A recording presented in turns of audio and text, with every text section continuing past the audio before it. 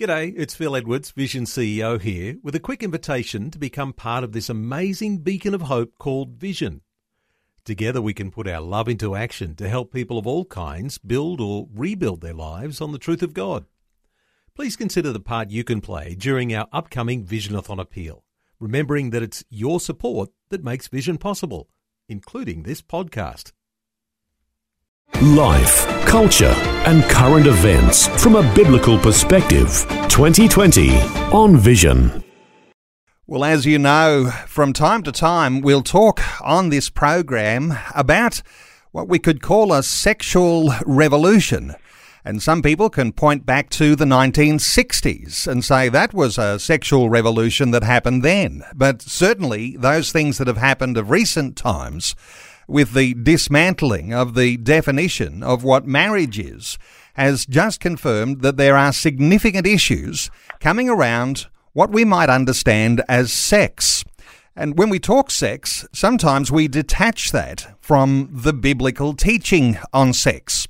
Sometimes we're happy to be more guided by what today's legislation says, whatever state or territory you might live in around Australia. And sometimes these things are different in different places. But let's talk about sex today and ask the question, what's the big deal about sex? Just how important is it for us to understand a biblical definition and a way that we can live our lives that will be in line with God's teaching on sexuality?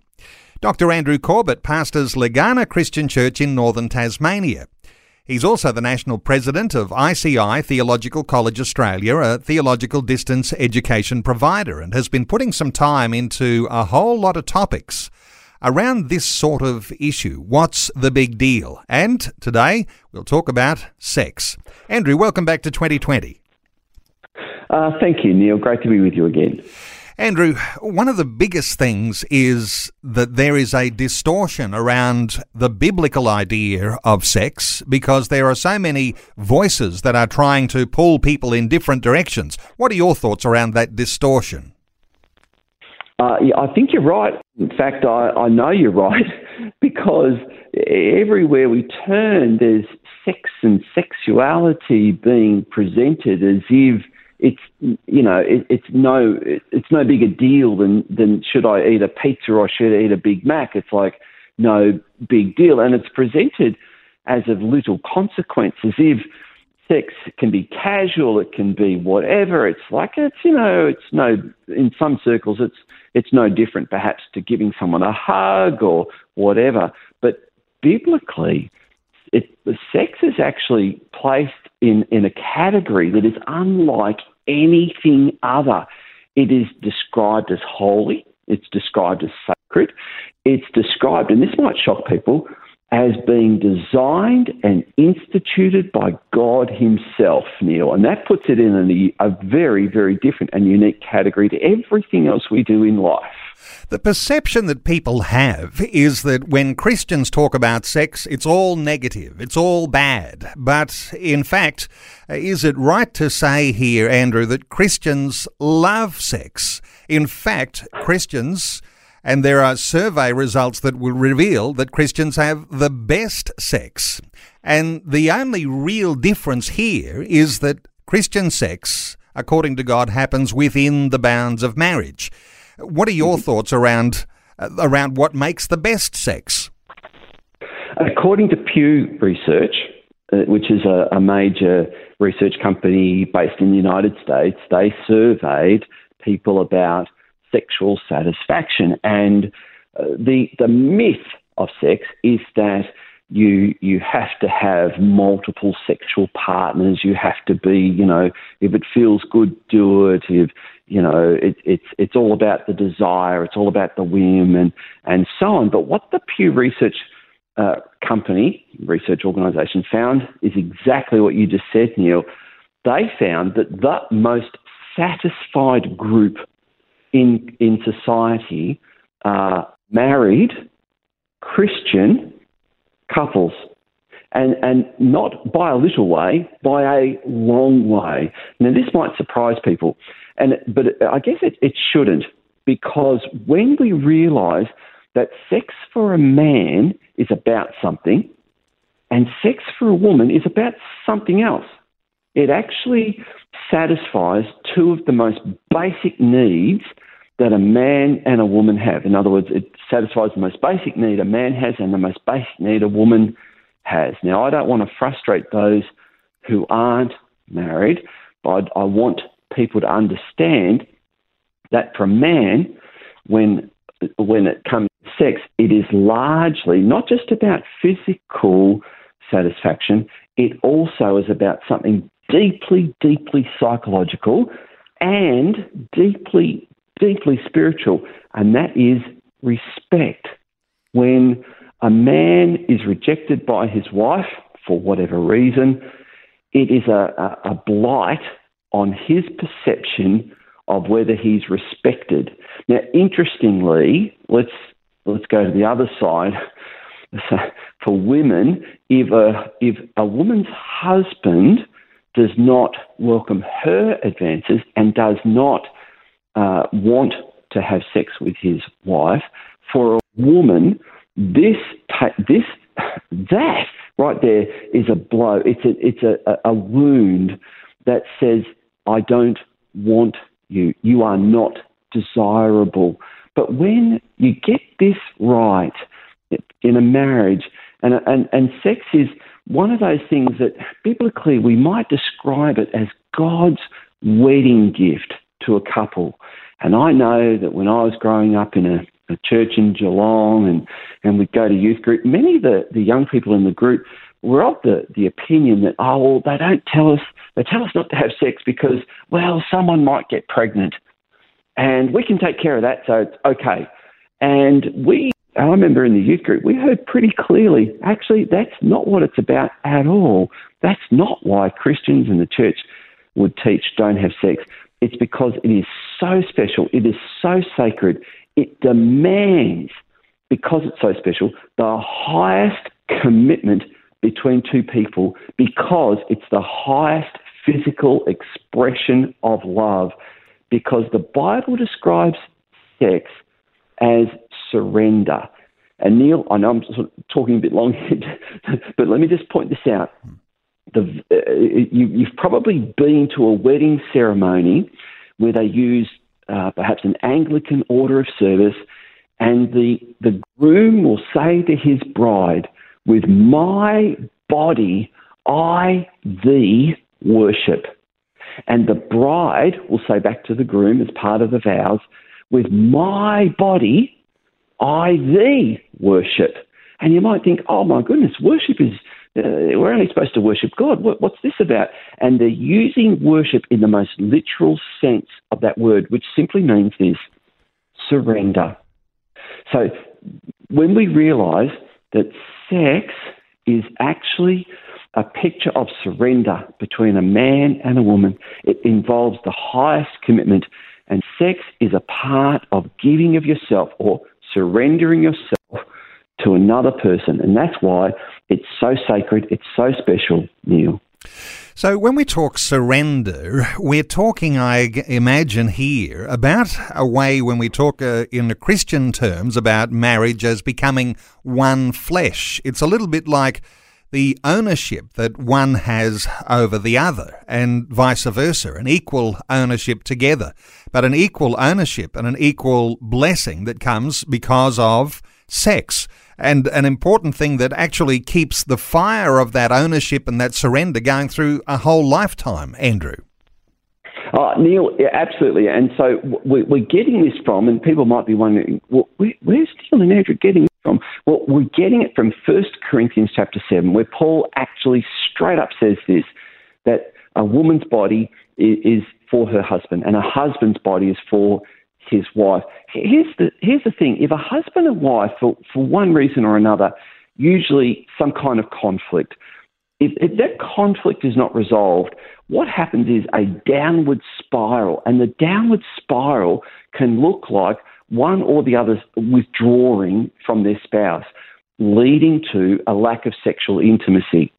I heard a pastor say that there was just a lot of marriage difficulties happening in his church, and And he became so concerned about this. He went to the Lord in prayer about it, and God put on his heart to do a sermon series, not just a sermon, but a sermon series on the value of sex, the power of sex, the gift of sexual intimacy within marriage.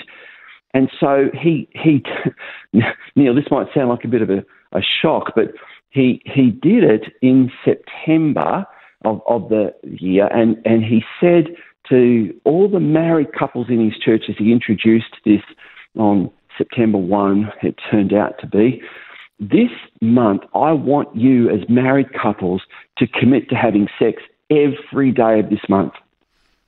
And he called it Sextember. Now, Neil, I'm a pretty courageous guy, but I'm not that courageous to do that. But this pastor went on to say that what happened by the middle and toward the end of that month was absolutely dramatic. The marriage difficulties that had been encountered in the church suddenly evaporated. Couples were walking into church, not, arms folded and frowning, but holding hands. People were giggling. People were laughing. People were enjoying themselves. He said the impact was dramatic. Now, here's the other thing too, Neil. He said the church's atmosphere dramatically changed, and the worship in the church service became more intense. And this is what Paul was talking about when he said, he who joins himself to a prostitute becomes one spirit or one flesh with her, that when you unite with someone, there's a spiritual thing that happens. And when we recognize that sex is actually analogous to the intimacy, I want to sound like I'm being silly here, but the intimacy that we are designed and created to enjoy in an exclusive manner. We are exclusively to be intimate with God as the one true God and our spouse as our one sexual partner, Neil. Wow, deep stuff in all of that. And if we were to say that if you ignore all of that, then you're likely to pursue a life of what we'd call promiscuity, which, as I can hear you say here, Andrew, would lead to a low satisfaction, a low level of intimacy, things that you ultimately would begin to crave. Even the negative effects even the possibility of continuing to see an uprise in issues around abortion. But that's a topic for another day. But let me ask you, Andrew, here, your thoughts for people who are on this endless cycle, like being on a treadmill, a search for sexual satisfaction. Is it ever too late to reform thoughts around sex and to bring those under submission to what we'd understand God's view of sex? What are your thoughts for that person who might be struggling in this area? Well, firstly, Neil, I prepare couples for marriage, and one of the things that we do is we deal with this. So sometimes the best thing to solve a problem is to avoid the problem in the first place. So one of the things that we do in marriage preparation, and I do this just before the wedding day, because this is actually quite powerful to understand that the deepest level of intimacy comes in the sexual arena. And it's not just about physical satisfaction. It's not just about those things that Hollywood might say. It's actually about surrender and commitment. It's about a wife feeling wanted, desired, and needed. That actually then celebrates her beauty. And for a man, it's about respect, which is about his manliness and his strength. Whether he's, an Arnold Schwarzenegger or not is irrelevant. But when he is able to be involved sexually with his wife, it sends a powerful message to him. So what about the person, as you've said, who has perhaps not done it right? Maybe they have done things that they're ashamed of. Maybe they know they haven't really fulfilled what God has required of them. And I would say, firstly, you're only one prayer away from being forgiven. You're only one prayer away from having a brand new start. And then the second thing is to recognise that in this life, some people will never find the intimacy they are looking for from another human being. And that's a sad reality. Unfortunately, with social media and things like pornography and that kind of thing, this is going to increase tragically. This is why I think Christians need to understand that sexual intimacy is the deepest, highest commitment. So where does it start? Neil, if someone wants to rebuild their concept of sex, I think it starts with learning how to be a good friend, learning how to be an acquaintance, learning how that there are some people that you just need to exchange cliches with. And I know that we live in a culture that says, oh, that's being superficial. No, it's not. It's actually learning how to be a friend. How are you going? Good, thanks. What you been up to? Not much. Those cliches are the beginning of a friendship. And from there, it's about getting to know someone. And this is where I think, Hollywood presents the one-night stand. It presents the people who meet and an hour later they're in bed with each other. That is just crazy. But if someone wants to rebuild their understanding of sexual intimacy, start by being, firstly, forgiven, one prayer away. Secondly, by understanding that it starts as right at the beginning of intimacy, which is be a friend who can listen, who can hear, who can be there when someone needs them. And maybe that will lead to marriage. If you're already in a marriage, maybe that's where you've got to start or restart your marriage there, Neil. Andrew, great thoughts. And let me point listeners to some of these messages that you've been speaking recent times around what's the big deal. And we've spoken earlier about what's the big deal about work and what's the big deal about money. And today, what's the big deal about sex? And for listeners to find some of these messages, they can see an extended and deeper way of talking about these things when you go to vimeo.com/Dr. Andrew C. You could also search for Dr. Andrew Corbett at the Legana Christian Church in northern Tasmania, 15 minutes north of Launceston. There'll be a church website you can connect with him to. And he's written a series of books as well, and you can find those at Andrew's website, andrewcorbett.net. Andrew, great insights as always. Thanks so much for sharing them with us today on 2020. My pleasure, Neil. Thank you. Thanks for taking time to listen to this audio on demand from Vision Christian Media. To find out more about us, go to vision.org.au.